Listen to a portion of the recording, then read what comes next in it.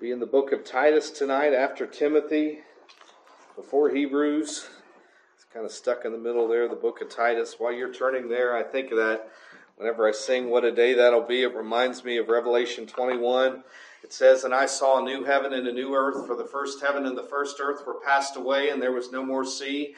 And I, John, saw the holy city, New Jerusalem, coming down from God, prepared as a bride adorned for her husband. And I heard a great voice out of heaven saying, Behold, the tabernacle of God is with men, and he will dwell with them, and they shall be his people, and God himself shall be with them and be their God.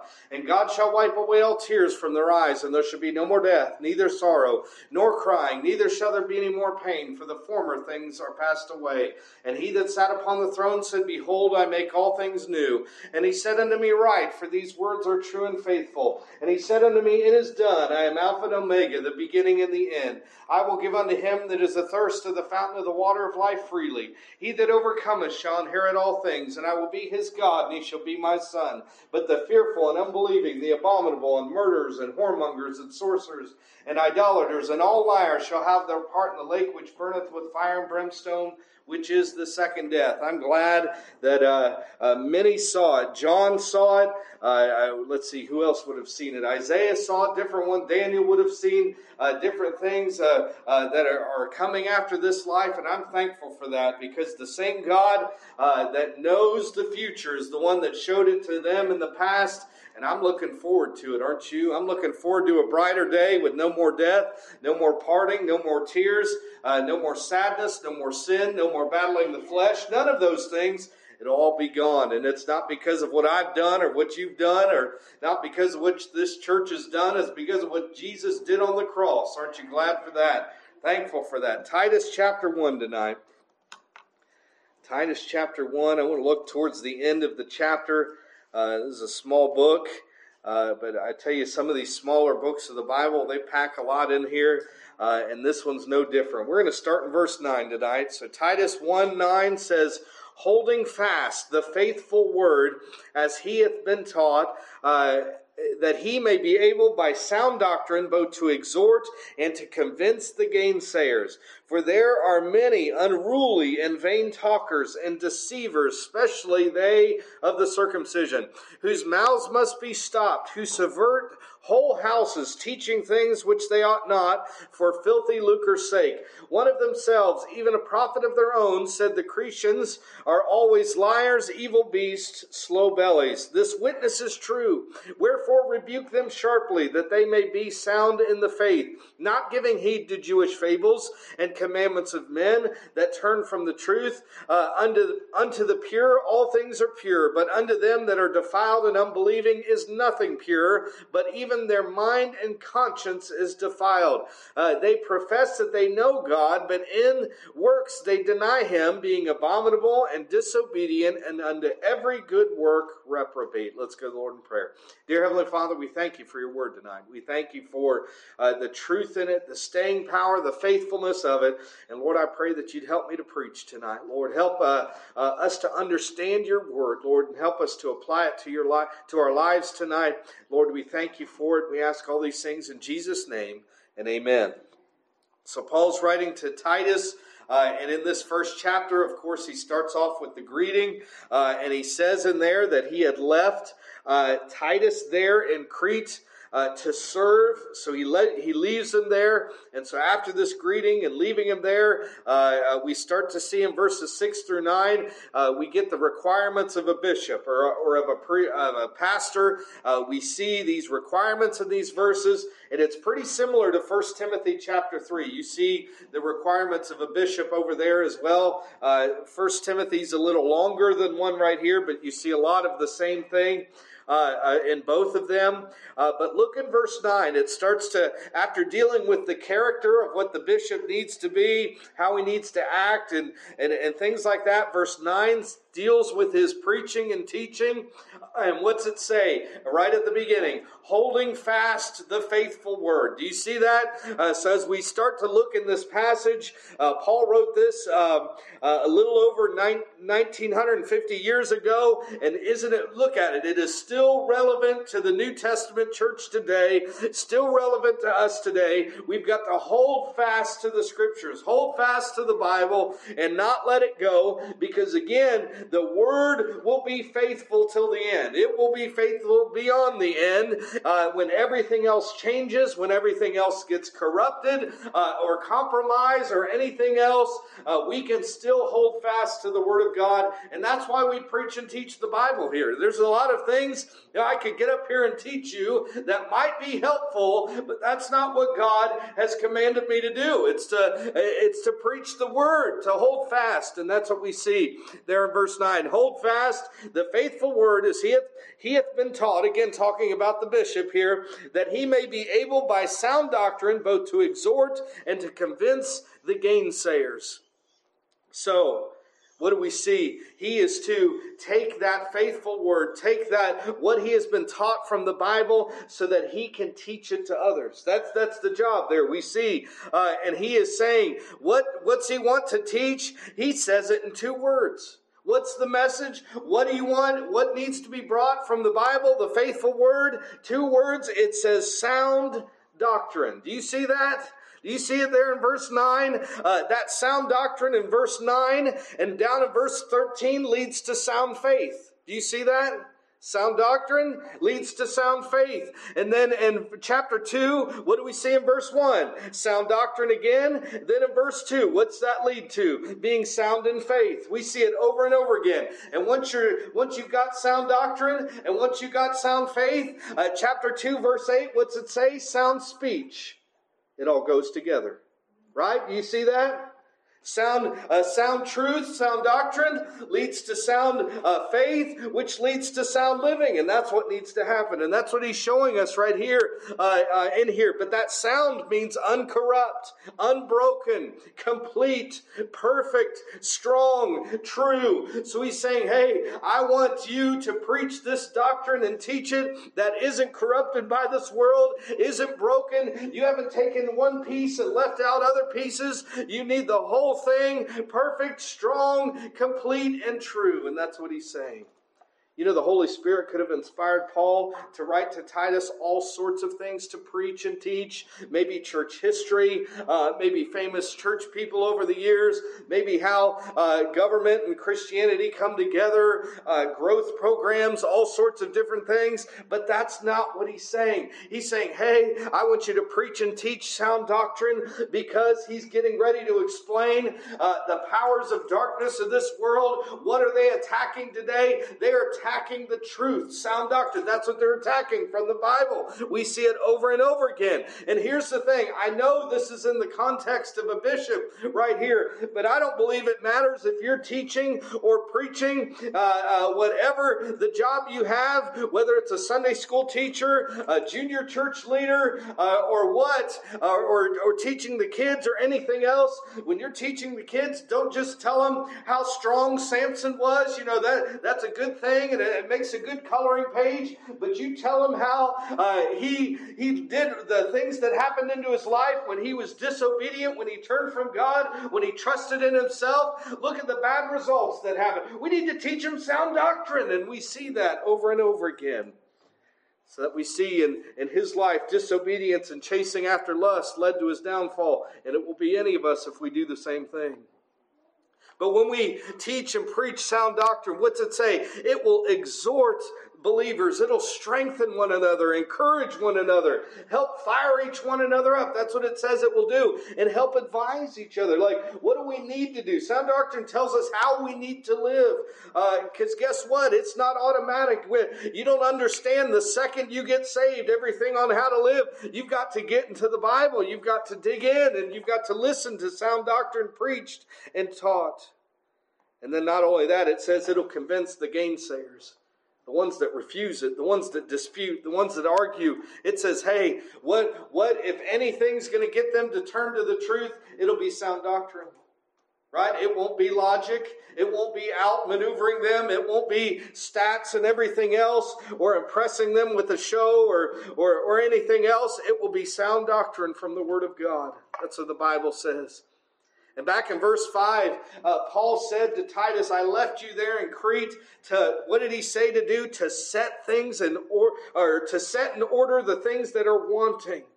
And he's saying, hey, there's some problems in Crete, and I'm putting you here as a leader.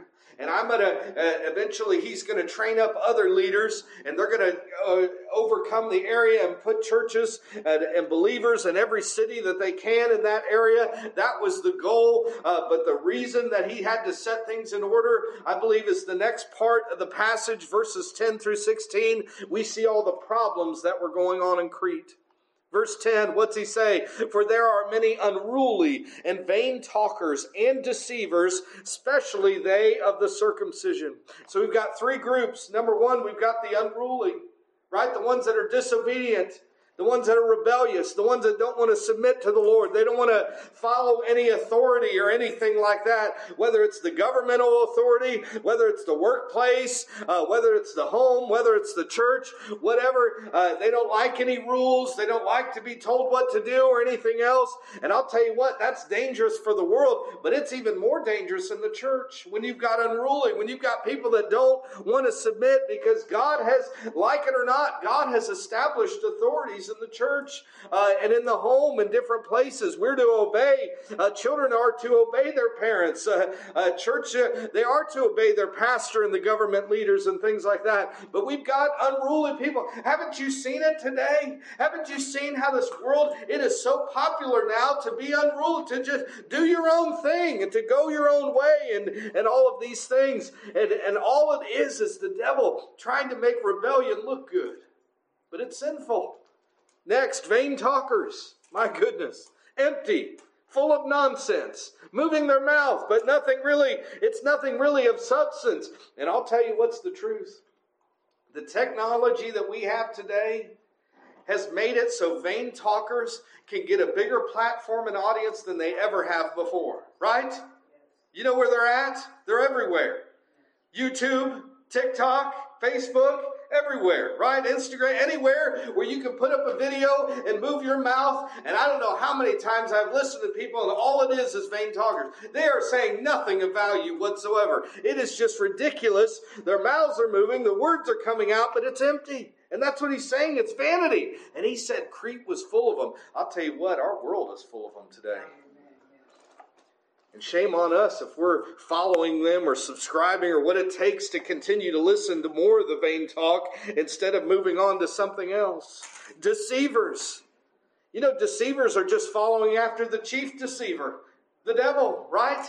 It's misleading, confusing, bringing people from the truth to error. That's what we've seen all the way from Genesis chapter 3 in the Garden of Eden.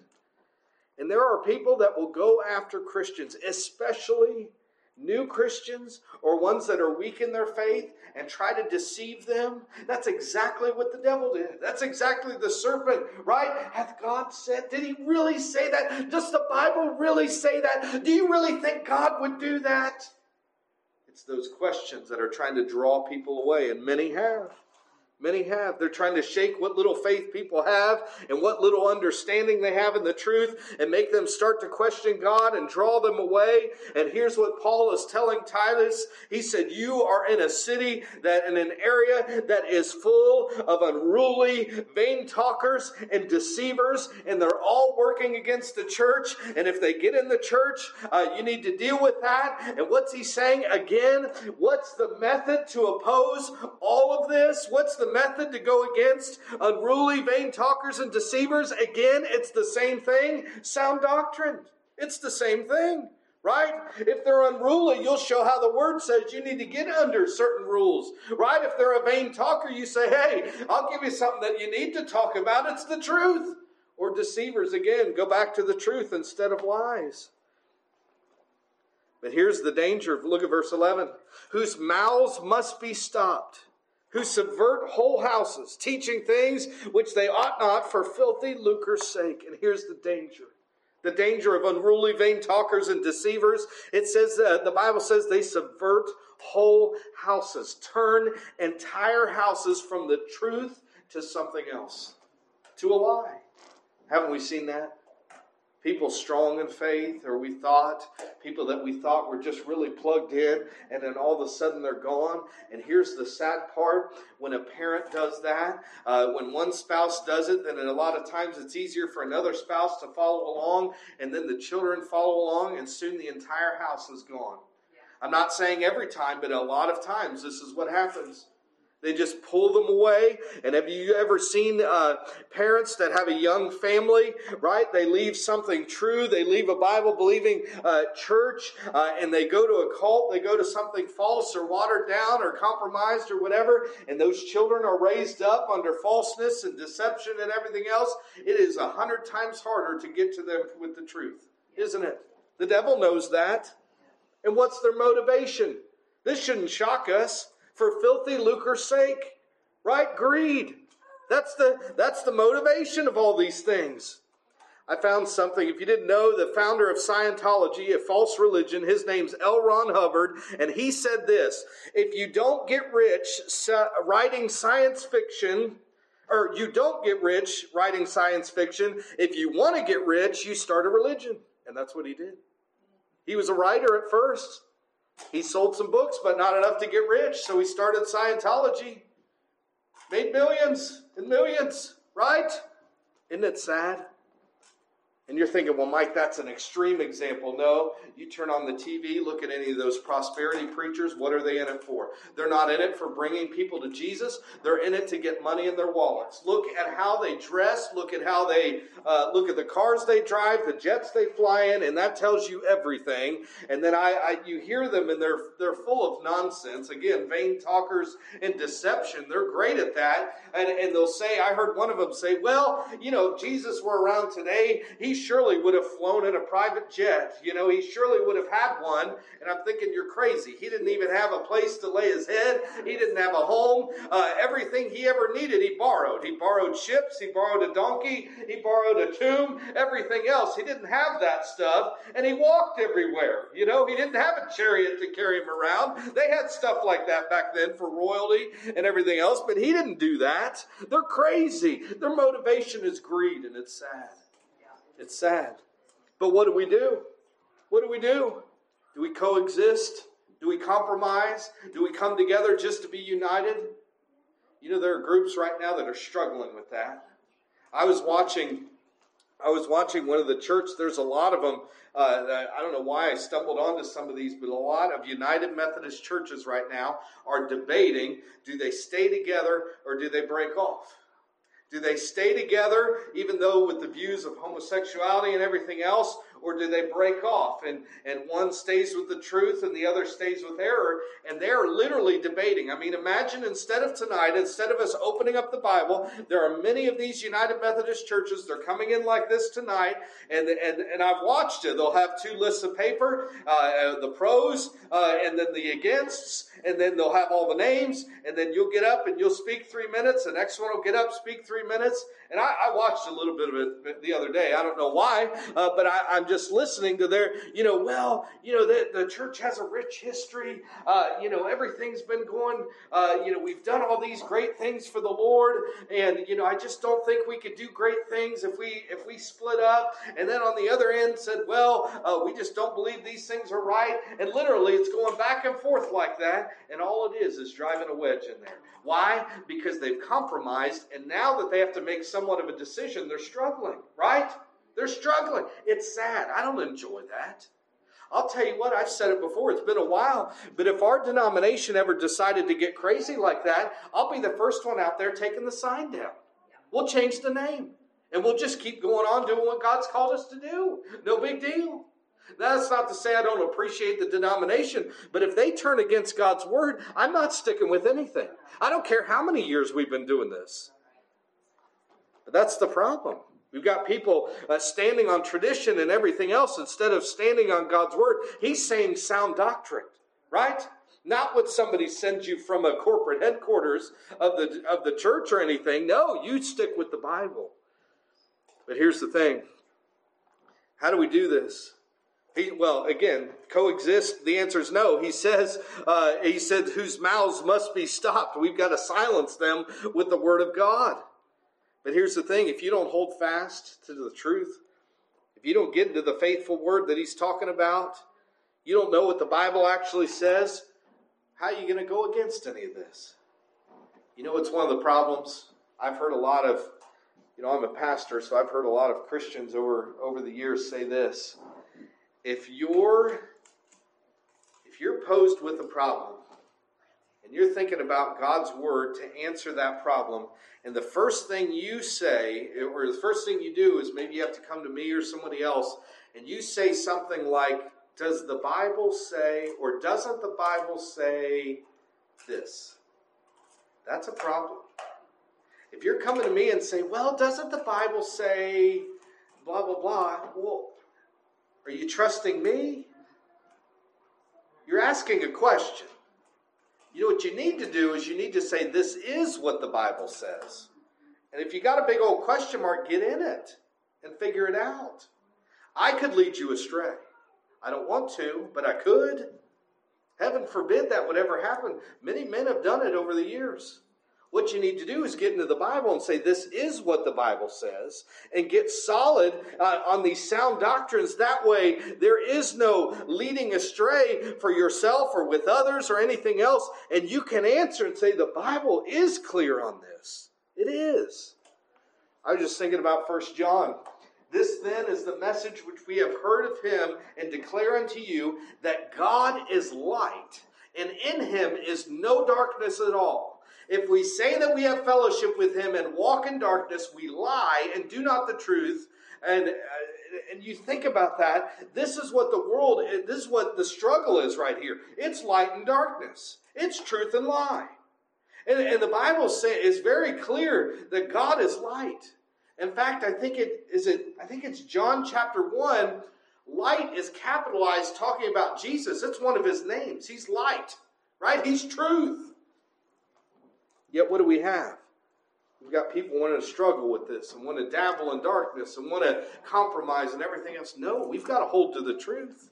He said it's got to be stopped before it turns entire houses over to this deception and these things. Let's keep going. 12. One of themselves, even a prophet of their own, said the Cretians are always liars, evil beasts, slow bellies. They had a bad reputation. The Cretians, they did of being liars. We know what that means. Evil beasts means rude, cruel, angry, slow bellies, lazy, gluttonous. So Paul, he's saying, hey, one of the things you notice is he doesn't, and knowing that this place has a bad reputation for all these things, he could have said, Titus, well, maybe you should go somewhere else that's a little easier. He didn't do that. He said, I'm leaving you here to set things in order because of the things that they're having. But aren't you glad you read something like this? They've got a bad reputation, lots of liars, lots of evil beasts, lots of slow bellies. But aren't you glad that the power of God can change people forever through the blood of Jesus Christ? He can make us a new creature in Jesus Christ. So that means no matter what you were caught up in, whether it's anger, laziness, lies, whatever else, all the sinful things, aren't you glad Jesus nailed it to the cross? He died for it. He paid his life for it. He rose from the dead for it in victory. And here's the thing. Whether it's Titus reaching the Cretians and the way they are, or whether it's us reaching the people around us, it's the exact same way. We use the gospel. We use Jesus Christ. We use sound doctrine. And we explain to them, here's what sin is. Here's what it means for your life. Here's what happens if you die in your sin, but then there's Jesus Christ who paid for your sin. And you can choose life today and turn your life around. And that's what he's saying. 13, this witness is true, wherefore rebuke them sharply that they may be sound in the faith. So 12 was their big reputation that they had. But 13, he's saying, hey, if in the church the Cretians start acting like liars and evil beasts and slow bellies, if that starts happening inside the church with church members, what's he say? Rebuke them sharply. Why? Because these are all sinful. These are all sinful things. Rebuke them. I think of 1 Corinthians 6, 9 through 11. I love this passage. It says, "Know ye not that the unrighteous shall not inherit the kingdom of God? Be not deceived, neither fornicators, nor idolaters, nor adulterers, nor effeminate, nor abusers of themselves with mankind, nor thieves, nor covetous, nor drunkards, nor revilers, nor extortioners shall inherit the kingdom of God. And such were some of you, but ye are washed, ye are sanctified, but ye are justified in the name of the Lord Jesus and by the Spirit of our God." Isn't it great that no matter where we came from, we can see that washing, what's he say? Washed, sanctified, justified, all by Jesus Christ and His Spirit. Praise God for that. Praise God. Because the same power of God and Jesus Christ that saved your soul is the same power of God and the Holy Spirit that'll make you new and that'll help you with these stubborn things of the flesh that we keep battling. He will help us for this. Don't let that sinful behavior continue unchecked. That's what he's saying. When it comes in the church, what do? You use sound doctrine to exhort, to point it out, and get people to grow. That's what we try to do here too. That means sometimes toes will be stepped on, but that's all right. But the Cretans, what did he say? That they may be sound in the faith. The witness is true. So one of the things you're seeing is that the Cretans, if this is the reputation of that area, they need to see a difference inside the church than on the outside. Right? That church, if the outside, if that town, if that area has a reputation for being a liar, then inside the church should not be full of liars. It should be full of people that are telling the truth. So that way when they're dealing with those out there, they'll say, wait a second. You're not lying like everyone else is. You're not trying to get one over on me. You're not trying to deceive me or anger or everything else or being lazy. You're doing what God's called you to. That way they can see the inside. And then we can point to Jesus and say, hey, it wasn't me turning over a new leaf. It was Jesus Christ changing my life. That's what they need to see. 14, not giving heed to Jewish fables and commandments of men that turn from the truth. I don't know if you've ever read them before, but the Jews, for a lot of the Old Testament stories where we don't have certain details, they'll just make it up. They'll make a fairy tale almost. They'll take what's true, and then when the Bible stops, they'll just fill in every blank that the Bible never filled in. And it always makes it, sometimes you read it and you're like, well, this seems like too good to be true. Like they just made up the best case and everything else. It doesn't fit what the Bible has. And these things will turn people. It really will. We don't need to make up extra stuff. We don't need extra books. We don't need anything else. We've got what God gave us. This is the revealed Word of God. This is what He wants us to have. This is it. We don't need extras. And then he says, and commandments of men. You know, a lot of churches around have a bunch of man-made rules. Pharisees and Sadducees did that too. They had a bunch of Pharisees especially, had a bunch of rules on how to live, and you didn't live that way. They looked at you as a sinner and everything else. But Jesus attacked that pretty hard, pretty clearly throughout the Gospels. And we see again it's attacked. Hey, I could come up with a whole list of rules, and we could follow all those rules and not be very close to the Lord.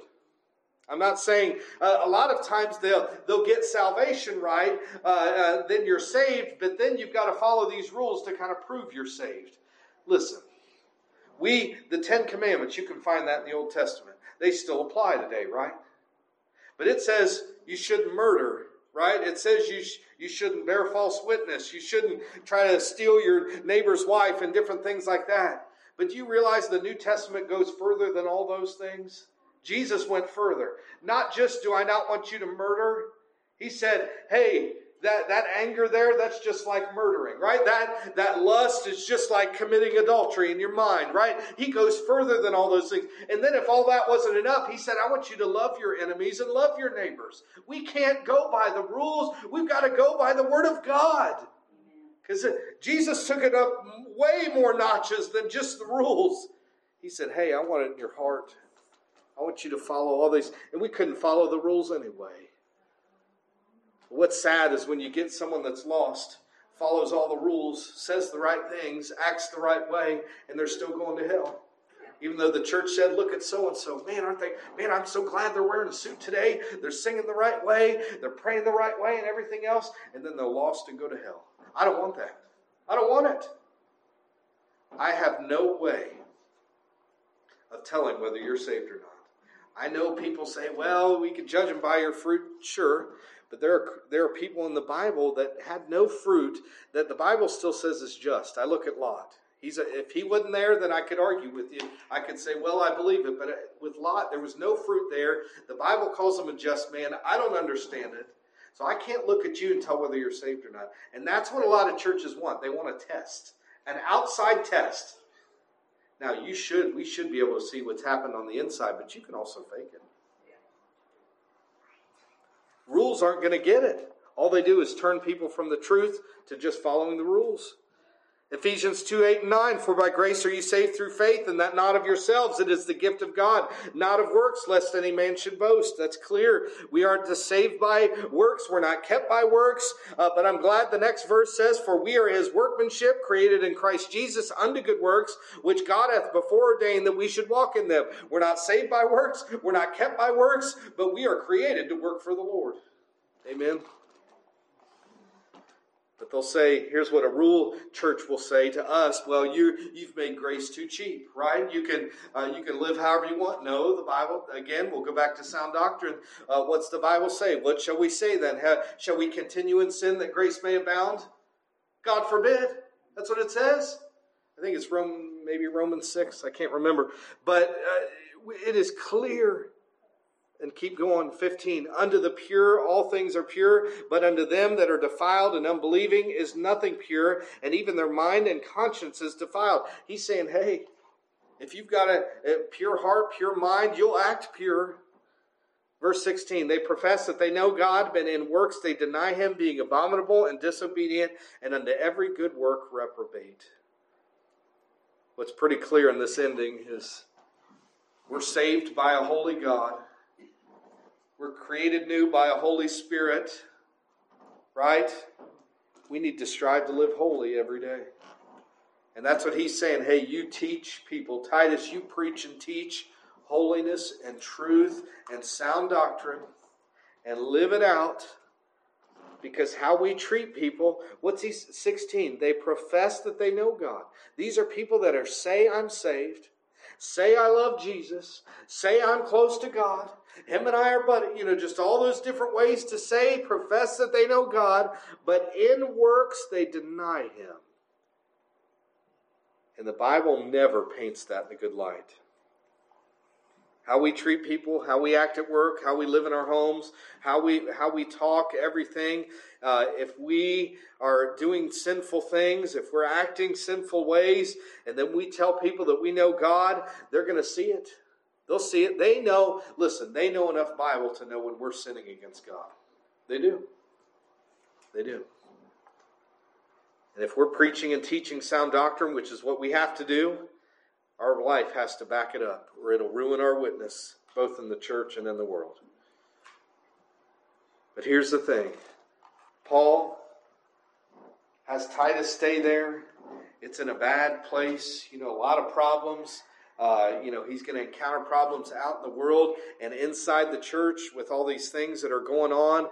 But I'm glad that the same Holy Spirit that helped Titus, the same sound doctrine that Titus preached, is the same Holy Spirit, the same Word of God that we're continuing to do today. And it doesn't matter how wicked it is. It doesn't matter how many unruly, vain talkers, and deceivers are around us. The Bible worked in 1950 years ago. The Bible worked then. It still works today. As long as this world continues, before the church is taken home, it will continue to work. This world can get more and more wicked, but I'm telling you, the same method of reaching the lost world is the Bible, and it will always be the Bible. That's it. So I want to kind of do what we did last week. If you weren't here, I want to close, and I want us to think about 3 things to pray about. Number 1, I want to pray that God helps us to set things in order, right? That's what he was saying. First, things be set in order on the inside. That sound doctrine would be preached and taught and lived on the inside, and I believe that coincides with what we know about revival. Revival starts on the inside. It starts with the church, starts with our hearts. And we need to pray. So let's start with that. Let's pray for things set in order. Let's pray for us doing what God's called us to do first.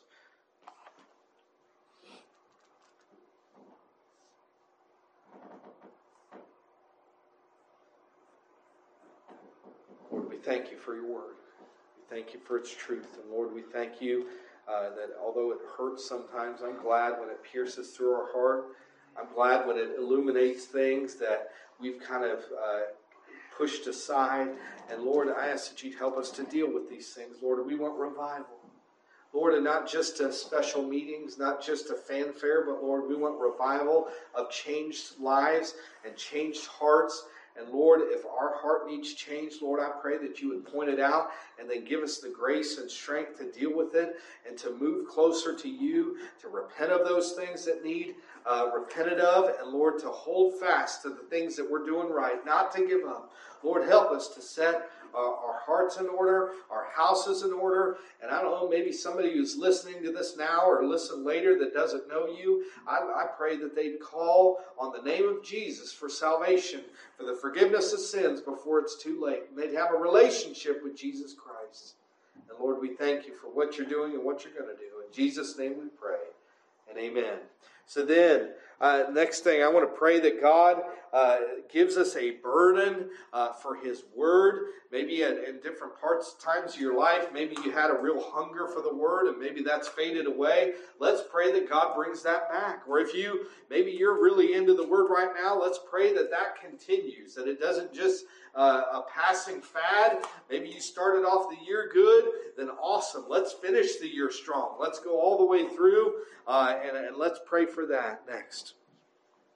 Lord, we thank you for your word. We thank you for its power. But Lord, we know that it does no good sitting on the shelf. We know that unless we read it, we study it, we think about it, meditate on it, pray about it, and apply it to our life, it doesn't do us much good. Lord, help us to not be filled with questions about does the word really say this or say that, but help us to be definitive, to know the truth, to hide the word in our hearts, Lord, in our minds, and Lord, just help us to think about whether it takes memorizing it or writing it out or journaling or writing in our Bible or whatever it takes. Lord, give us just a burden for that, Lord, that we would just want to be in your word day after day. Lord, remind us of the times where it's so much time has gone away in the day, and Lord, remind us before the day ends so we can get into your word every day. Lord, we thank you for your word. Help us to live it. In Jesus' name we pray, and amen. Last prayer, one more, is this. Let's pray that God helps us to live in the truth. Right? That's one of the big things we see right here is, hey, you've got to live that true word. You've got to live what the Bible says. And let's close with that. Lord, help us not to be a hypocrite. Lord, help us to live a genuine life, whether we're in your church, whether amongst other Christians, or whether we're at school, work, in our house, encountering lost family and friends. Lord, help us to be genuine in all places. Lord, help us to be loving, but also, Lord, help us to bring the truth. And Lord, that you would give us the words to say, to be a witness. And Lord, I pray that you would help us in these areas of our lives that, Lord, that are kind of two-faced. Lord, help us to be genuine. And Lord, we thank you that you are helping us every day to live according to your word. Thank you for the new life. Thank you for the help of the Holy Spirit to guide us and lead us. And Lord, we thank you for your word. It's so precious to us.